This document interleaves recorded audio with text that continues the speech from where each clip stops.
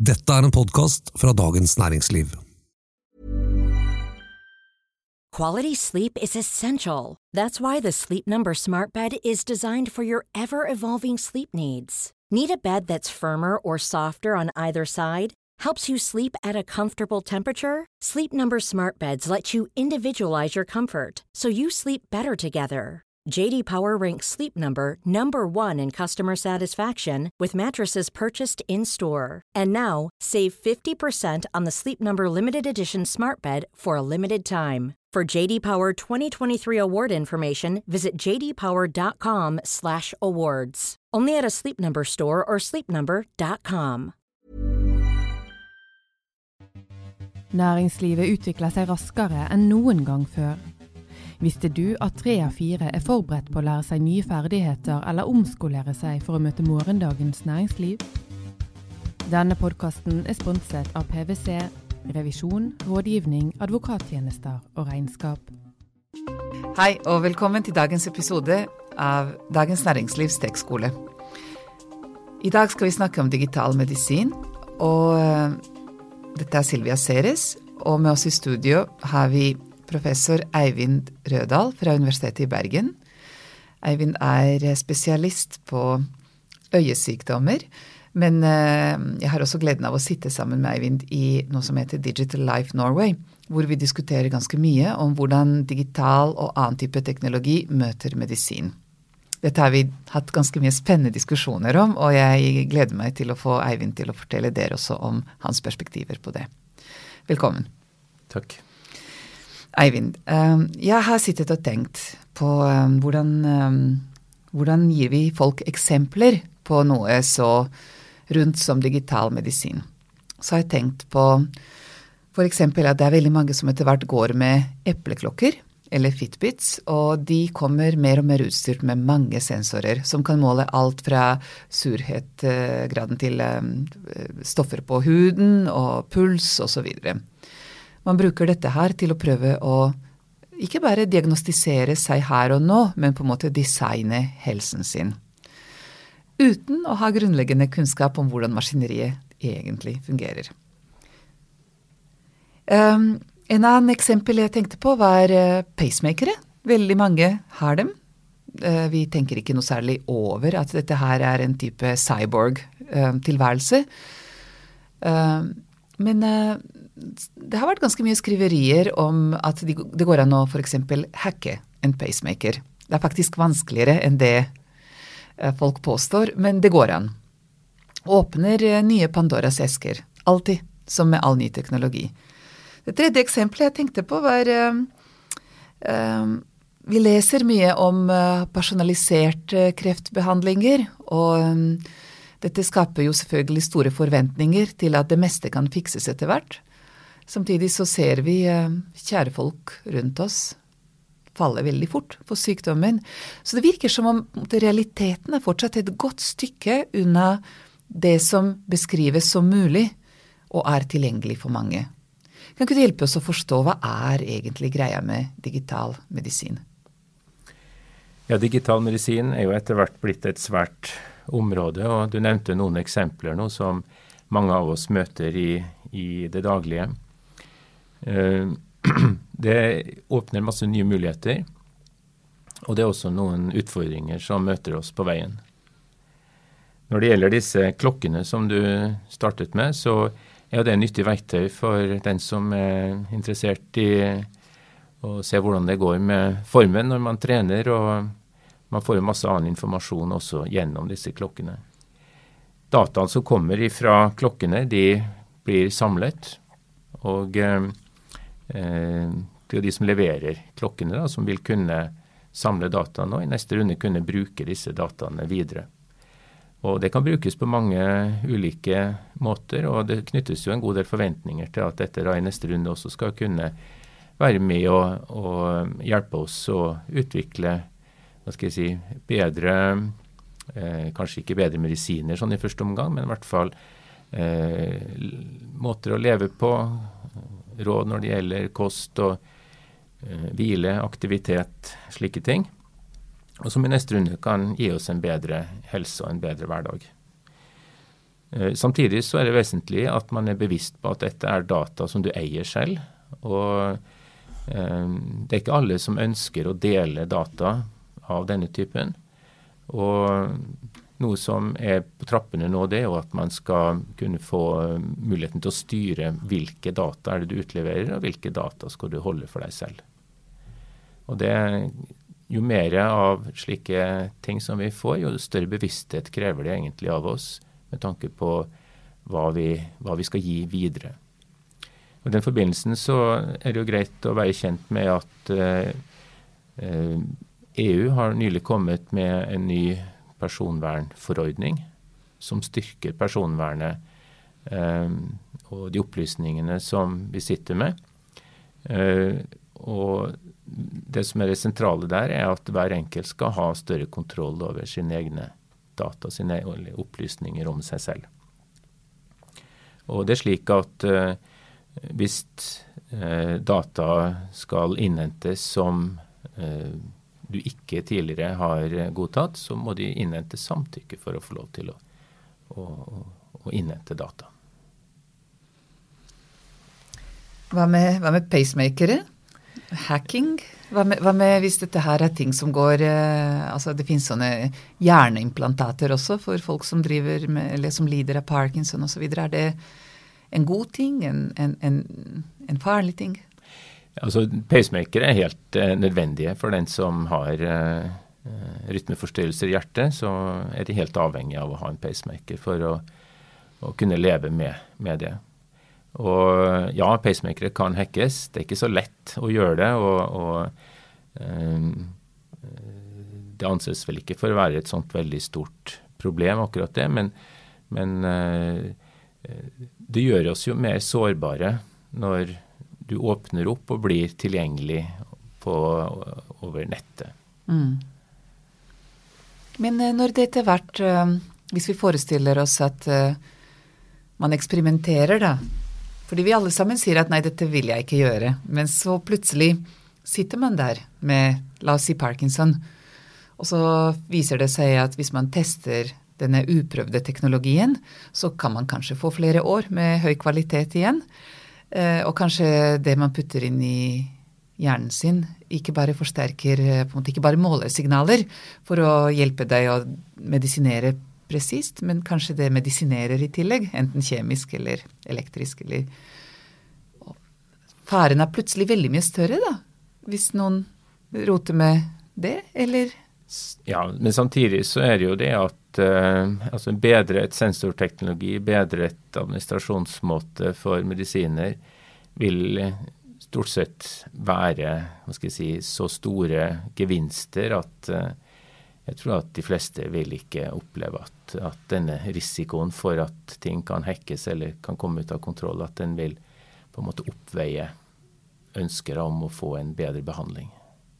Men og dette med personalisert behandling, hva greia med det? Hvordan fungerer det? Ja, persontilpasset behandling, det jo noe vi for seg har drevet med i mange, mange år. Og utgangspunktet at det egentlig en form for, hva skal jeg si, litt nøyaktig medisinsk diagnostikk. Og man kan ha en persontilpasset behandling. Den kan komme både gjennom en god billedanalyse av for eksempel med bruk av MR eller avansert hva skal jeg si, nukleærmedisinske undersøkelser. Det kan også komme gjennom ulike blodprøver, og det som har blitt mest i vinden nå de siste årene, det har jo vært utviklingen innenfor sekvenseringsteknologi for å bestemme hvordan arvestoffet vårt bygd opp. Og ut fra den teknologien så vi etter hvert i stand nå til å bestemme rekkefølgen på alle de forskjellige byggesteinene som i arvestoffet. Og ut fra det så kan man finne fram til om en person har en risiko for å utvikle sykdom, og også ut fra, hvis man sammenstiller dette med for eksempel det vi kan kalle for eksponeringsdata, altså ting som du har vært utsatt for gjennom livet, så vil man da etter hvert kunne si i enda større grad om du i risikosonen for å utvikle en sykdom. Og da beveger man seg, og så kan man da tilpasse også behandling ut fra dette, og at man da beveger seg fra, sånn som det har vært tidligere, at man har sett på hva har nytte for en gruppe med pasienter, og til at man nå kan se hva har nytte for den enkelte personen. Men dette kjempedyrt? Virker det på veldig få? Ja, prisen på disse analysene har jo gått betraktelig ned, og nå vi nede på en kostnad på rundt 10 000 for å sekvensbestemme hele arvestoffet. Utfordringen jo at du får kolossalt mye informasjon, og så det slik at det noen varianter i arvestoffet som vi da veldig sikre på assosiert med sykdom, og så det andre varianter hvor det hefter en del usikkerhet om dette assosiert med sykdom. Og så det også slik at du noen ganger kan ha varianter som hos en person vil være sterkt assosiert med sykdom, men hvor en annen da ikke nødvendigvis utvikler. Sånn at vi veldig avhengige av hvordan ikke bare en enkelt variant forekommer, men også hvilke andre varianter denne forekommer sammen med. Så det litt sånn interessant å snakke om tolkning av informasjon, fordi vi ser jo at nå med internett og masse spennende data der ute, og etter hvert kunstig intelligens, det så mye informasjon du kan få om alt det du tror feiler deg, og det rart hvordan de resultatene som kommer øverst peker alltid på det skumleste. Så man kan fort bli både litt hypokonder og litt behandlet. Jo da, og det jo noe som etter hvert har utviklet seg til å bli en forretningsidé for mange, det jo det at man selger da et tilbud om blant annet DNA-diagnostikk. Det et amerikansk firma som heter 23andMe, som har gjort dette da til en forretningsmodell. Og da det ofte det at man har da et problem når det gjelder tolkning av data. Fordi at du kan si at noen varianter vil med stor sikkerhet kunne si assosiert med sykdommen, så det andre varianter hvor det hefter stor usikkerhet om hva egentlig betyr dette. Så det å sende sitt DNA til undersøkelse, det kan i noen tilfeller være til nytte, og i andre tilfeller så skaper det problemer. Kan ikke du fortelle oss om de viktigste eksemplene du tenker på når du tenker på digital medisin? Det et stort felt. Det jo et stort felt, og det som nå har vi jo vært innom noen sånne små eksempler her innledningsvis. Det som mange merker i det daglige jo det at kommunikasjonen i helsevesenet har jo blitt mye mer digital. Sånn at vi har fått kjernejournal, vi har fått e-resepter. I en del deler av landet så kan man også gå inn i sin egen sykehusjournal og se hva som står der. Kontakt med fastlege. Skal man krangle med legen om det? Så kan man krangle med legen om det riktig det som står der eller ikke. Men du har tilgang til informasjonen, og du kan sjekke opp da hva som står der og se at det korrekt. Og så det mulig å rette opp også da, hvis det skulle være ting som feilaktig. Men kommunikasjonen med fastlegen din blir enklere, du kan bestille timer, og etter hvert så det en del fastleger som tilbyr også Skype-konsultasjoner. Det litt mer omdiskutert i fagmiljøet hvor egnet de det noen problemstillinger egner seg for det, og så det andre problemstillinger som ikke egner seg for det. Fordi? Nei, det har noe med at det krever en del, altså du kan ikke undersøke noe når du sitter på Skype, ikke sant? Gjennomføre en kroppslig undersøkelse vanskelig, og det også noe med kontakten mellom to mennesker, den fungerer nå best når man i det samme rommet, så du mister noe når du i en sånn Skype-situasjon, men for en del enklere problemstillinger så vil det kunne fungere. Det der jeg lurer på, altså avstanden da mellom type science fiction og science reality nå i medisin, fordi det finnes folk som snakker om at en ting at du kan måle absolutt alt om deg selv og dine omgivelser, ikke sant?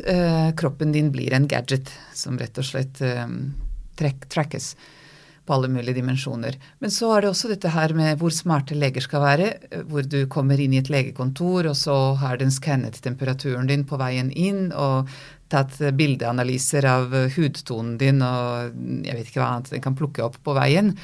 Sånn at i det du kommer inn til legen, så det nærmest sånn at han har 2 alternativer. Han skal bare undersøke med deg, og så det liksom ferdig snakket.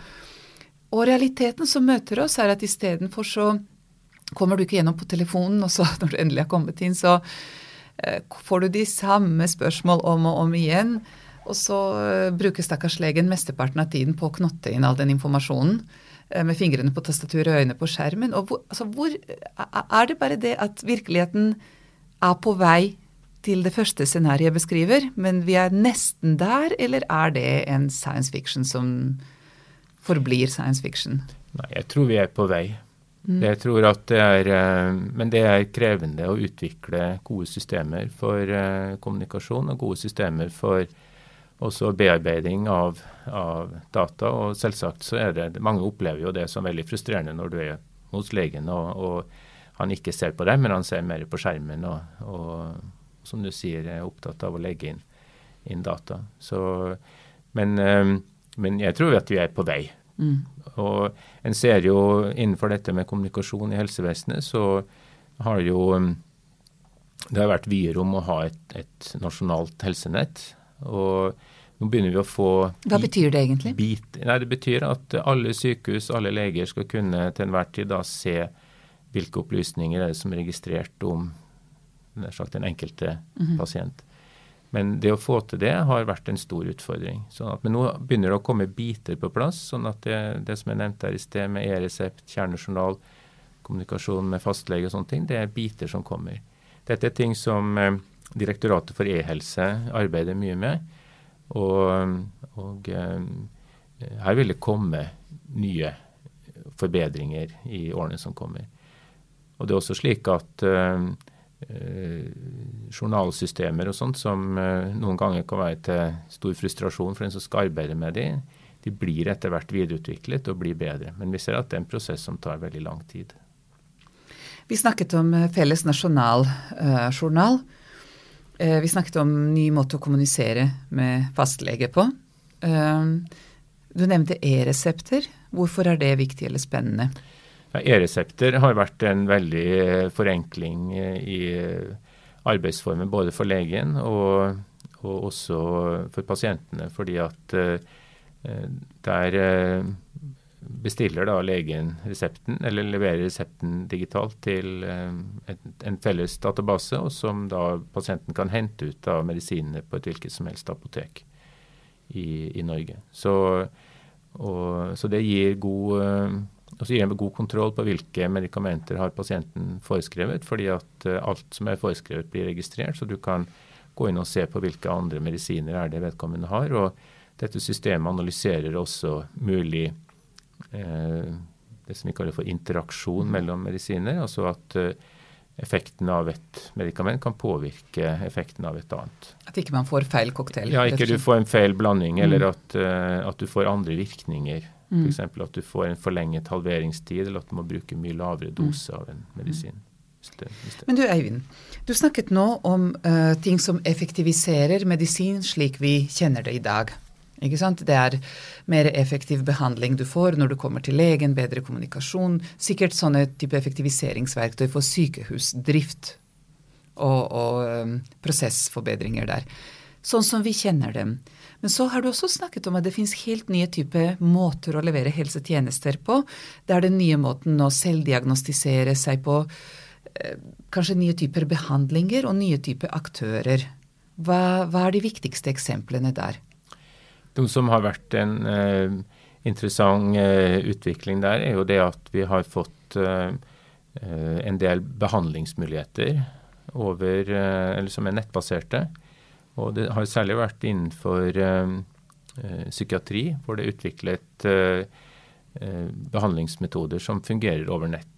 Og hvordan? Det noe som kalles, jeg kjenner det litt fordi at ved Psykologisk fakultet på Universitetet i Bergen så utviklet man noe man kalte for e-meistring, som da en behandlingsmodell for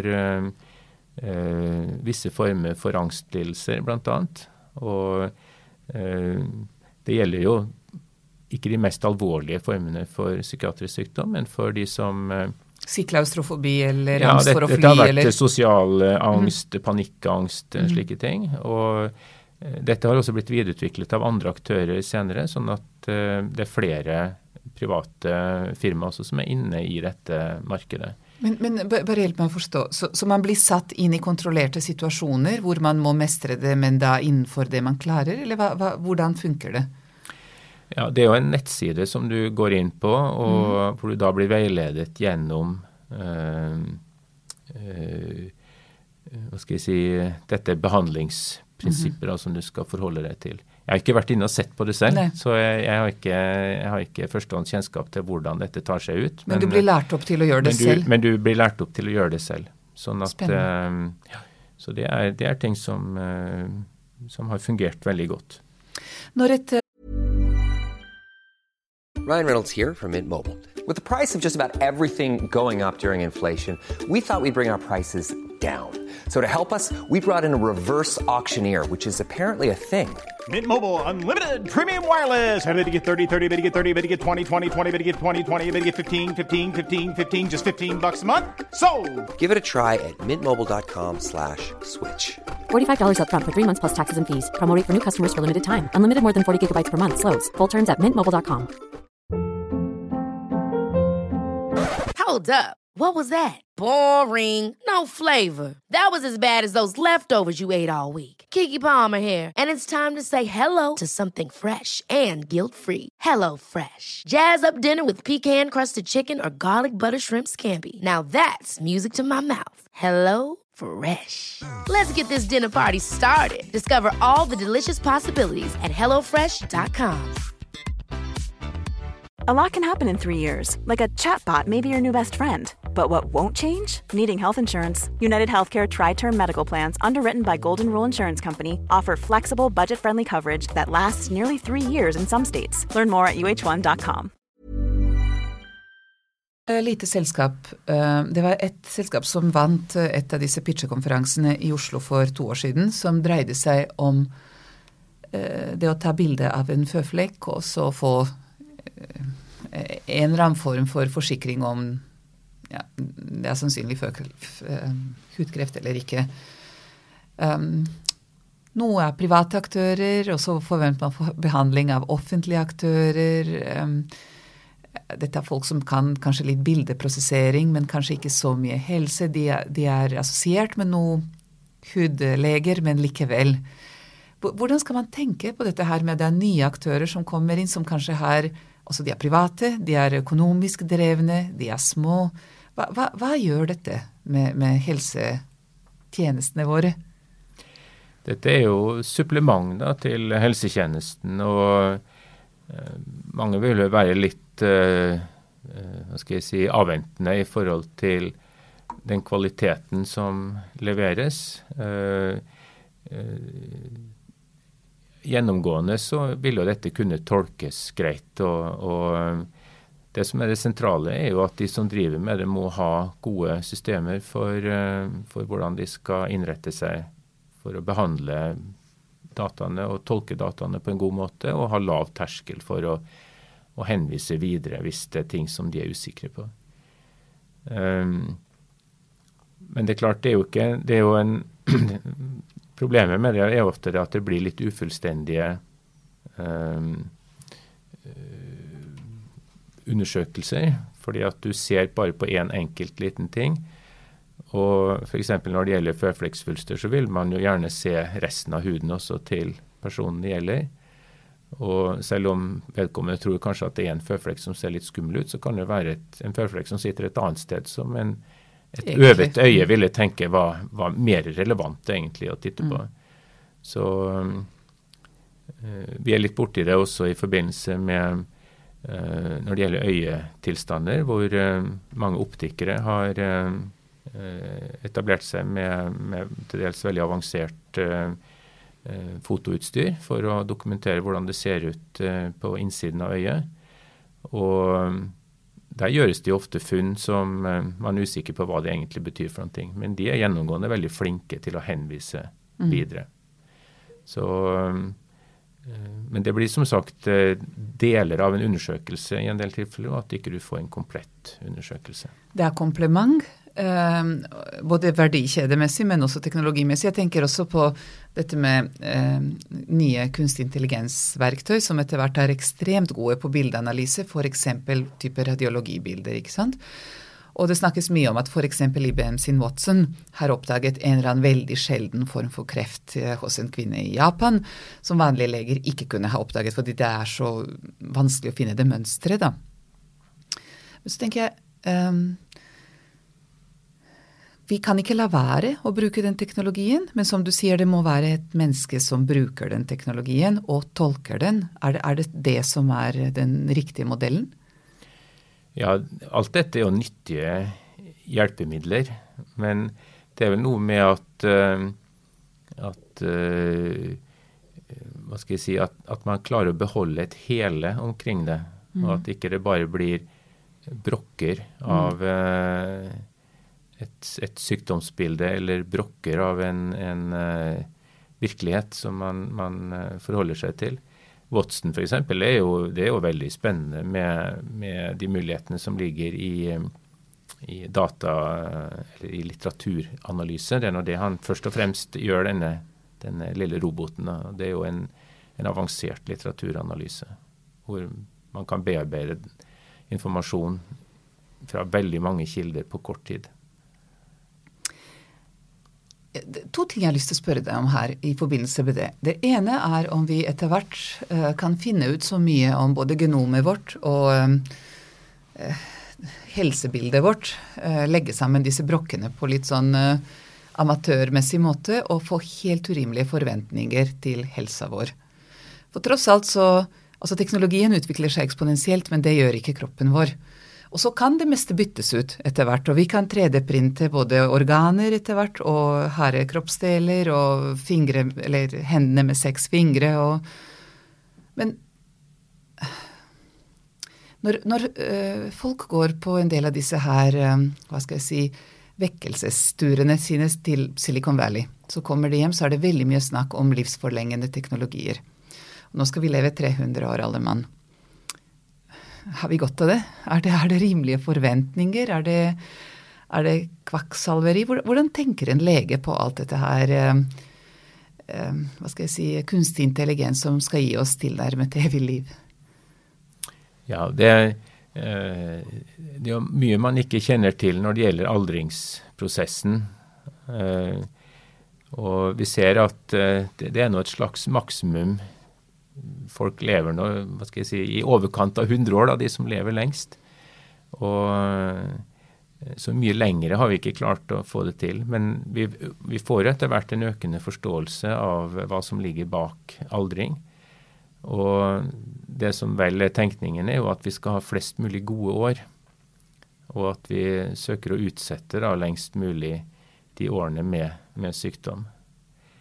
Det som en interessant ting i den forbindelsen jo dette med omsorgsteknologi, som etter hvert også har blitt mer digital. Og det kan jo gå på nær sagt både at du har en robot som hjelper deg litt i huset, men det går jo også på overvåkning av de som bor hjemme, og at sånn sett så kan de klare seg hjemme lengre, og at det fortsatt trygt for de å være alene hjemme. Ikke bare smarte hjem, men snille hjem. Det også, ja. Vi snakket litt grann om all den type diagnostisering, men så det masse medisinering også som følger med dette her, ikke sant? Etter hvert kan man bygge inn ikke bare chipper som måler insulinnivåene, men også som kanskje leverer insulin i perfekt format. Altså veldig mye av problemene folk opplever her med feil medisinering å gjøre, ikke sant? Jeg har snakket med en dame som da hadde en langvarig diabetes, og fordi hun var så redd for å havne i farlige situasjoner med for lavt blodsukker, så har hun medisinert seg på en måte som gir senskader, og hadde kroniske smerter, og etter at hun begynte å måle ting med denne chippen i armen sin, så har hun da sluppet smertene for første gang i sitt voksne liv. og var veldig begeistret for dette her, men samtidig advares av myndighetene, dette i Norge, at egentlig, vi har ikke god nok kontroll da, på dataene hennes. Dette bor i skyen, og vi vet ikke helt hvem som kan ha tilgang til det. Hun sier at jeg bryr meg ikke. Hvordan skal vi på en måte beskytte folk fra seg selv, eller gi dem mest mulig evne til å ta ansvarlige valg på lang sikt? Hva kan gjøres med den dataen hennes? Hvorfor spiller det noen rolle?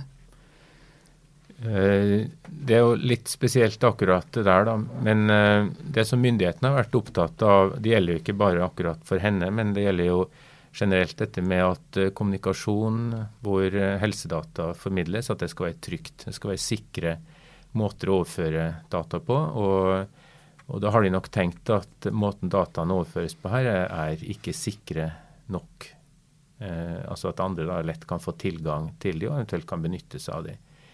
Det er jo interesse for helsedata fra mange aktører, både innenfor forskning og også fra private.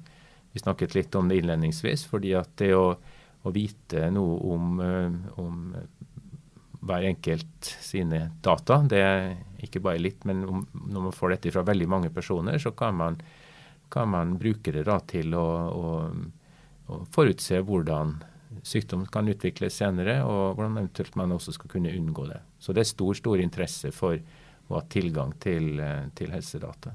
Google kan forutse epidemier, mener de? Ja, det er jo noen som, så det er jo noe med hvordan man da etter hvert behandler store datamengder, og kan kombinere da informasjon både fra genetiske data og også eksponeringsdata, miljødata, forskjellige slag. Så det... Men Eivind, du fortalte meg et ganske spennende eksempel når vi snakket om en morder som ble identifisert på en litt sånn rundt om måte. Kan ikke du fortelle det? Ja, i korte trekk da, så var det en person i USA som hadde begått flere drap. Dette var for mange år siden. Og så hadde man en DNA-profil på denne personen, men man klarte ikke å komme videre og finne ut hvem det nå egentlig var.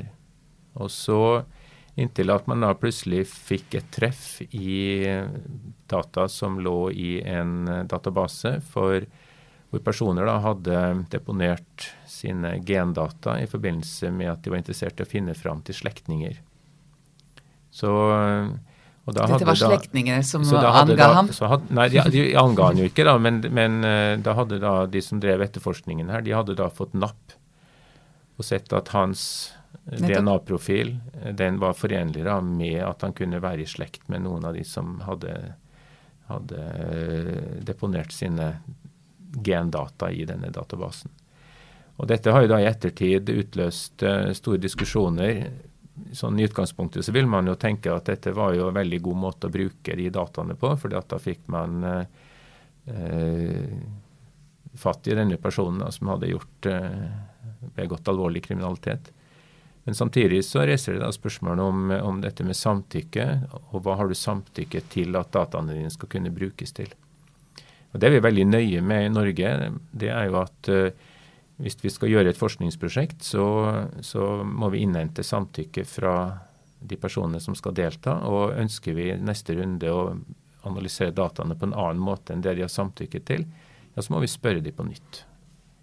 Og det er også noe av det som ligger i denne personvernforordningen fra EU, og som er implementert i norsk lovgivning også, nemlig at hvis dataene er innhentet under en forutsetning, og du ønsker å bruke de til noe annet, ja, så må du innhente samtykke på nytt. Kan du si noen ord om det er noen områder hvor Norge ligger spesielt godt an i forhold til digital medisin? Ja, det som er spesielt med Norge, i hvert fall hvis en ser på det fra sånn forskningsståsted, som er liksom den innfallsvinkelen jeg har, så er det vi har i Norge er veldig gode registre for personopplysninger av forskjellige slag som myndighetene har bygd opp gjennom mange, mange år. tenker sånn som på fødselsregisteret, vi har en del andre registre, også dødsårsaksregister, vi har et reseptregister, og disse registrene er gjennomgående komplette og for hele befolkningen, og det er få land i verden som har slike registre. Så de er da gir jo da betydelig informasjon om en befolkning gjennom mange år. Og kobler man disse registrene mot ulike biobanker, så vil man kunne bruke de til å si noe om risiko for utvikling også av sykdom. Så der er det har vært et fortrinn for norske forskere gjennom mange år, og det er også en del kommersiell interesse knyttet til dette, å kunne utnytte norske biobanker, norske helseregistre, for å da i neste runde komme fram til hvilke faktorer er det som disponerer for sykdom. Og det er for eksempel for farmasøytisk industri, så er det spennende. Da kan de prøve å utvikle medikamenter som retter seg mot denne risikofaktoren som i neste runde da kan føre til sykdom. Hvis det er noe som vi skal gjøre i fellesskap for å komme på riktig side av digital medisin i fremtiden, om det er noe regulering eller om det er noe opplæring, eller hva tenker du er viktig å gjøre riktig nå fremover? Det som er vesentlig er jo at man opprettholder en høy grad av tillit hos hver enkelt. Og at myndigheter og de som bruker data, at de viser seg tilliten verdig. For hvis den mister tillit, så vil det i neste runde også gjøre det vanskeligere å få tilgang til, eller at da vil ikke folk dele sine data. Og det tror jeg vil bremse utviklingen innenfor dette feltet. Så det er vesentlig at folk opplever at måten dataene nyttes på, gjøres på en fornuftig måte, en god måte, og at data oppbevares trygt, og at de blir brukt slik som det er avtalt at de skal brukes. Disse hendelsene som vi har sett nå, for eksempel med Facebook som hadde levert ut data til Cambridge Analytica, dette er jo data som for den enkelte kanskje ikke betyr så veldig mye, men når de blir brukt i en annen sammenheng, så er det et alvorlig tillitsbrudd. Så det er veldig vesentlig at vi klarer å holde vår sti ren i så måte, og at både de som jobber med data i forskningssammenheng, og også de som skal bruke data i andre sammenhenger, at de gjør dette på en riktig og god måte. Jeg har lyst til å spørre deg et veldig kort spørsmål om økonomien i dette her. Har vi råd til å vi har ekstremt god helsetjeneste. Men mer og mer kan fikses, og mange av de behandlingene er svært dyre. Og så er våre forventningene økende også. Hvordan vil økonomien i et offentlig velferdssystem utvikle seg i forhold til denne digitale veksten? Ja, det er jo mange som gjør dette, eller interessen for dette er jo i veldig stor grad begrunnet økonomisk, fordi at man tror at det kan ligge betydelige innsparinger i det. Og et par eksempler der er jo, det ene er jo at hvis du kan få folk til å bo hjemme lengre når de blir eldre, så er det noe som sparer mye ressurser. Og noe annet som er vesentlig, det er jo innenfor det som vi da kaller persontilpasset medisin, det er jo å finne frem til hvem er det som har nytte av en bestemt medisin. For det er ingen medisin som er så dyr som en medisin som ikke virker. Så det å slippe å behandle personer med medisiner som ikke virker, det vil være en stor innsparing. Så det er mange ting her som vil kunne gi innsparinger. Men det er klart, de å utvikle en del av disse nasjonale tjenestene innenfor IT-tjeneste, det er kostbart.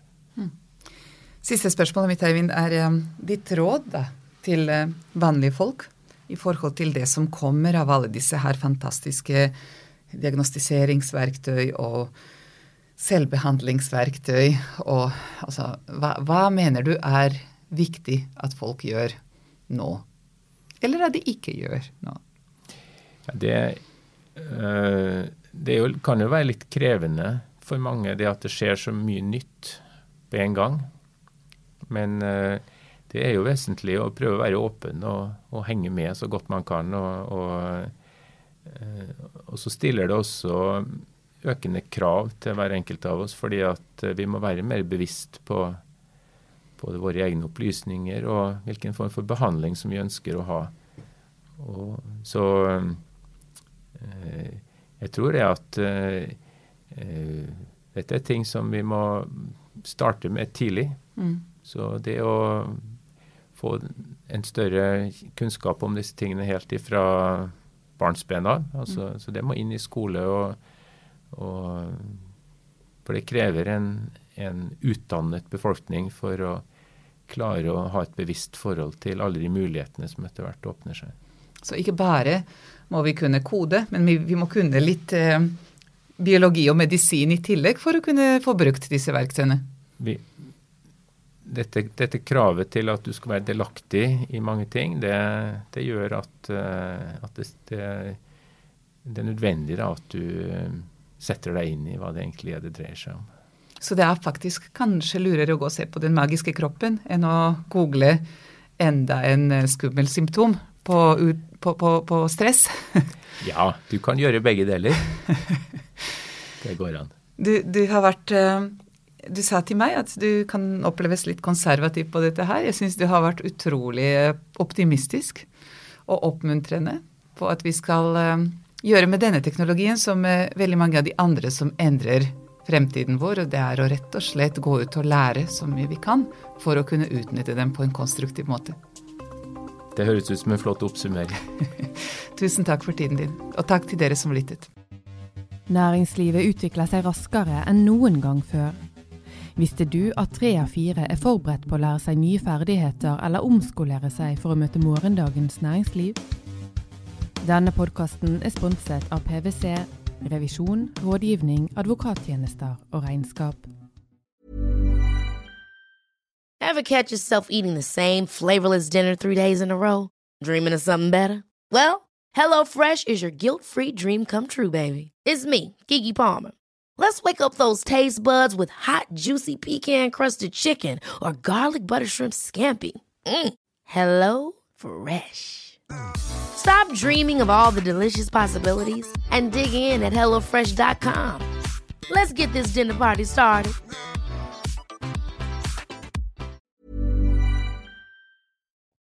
Du har nå hørt en podcast fra Dagens Næringsliv.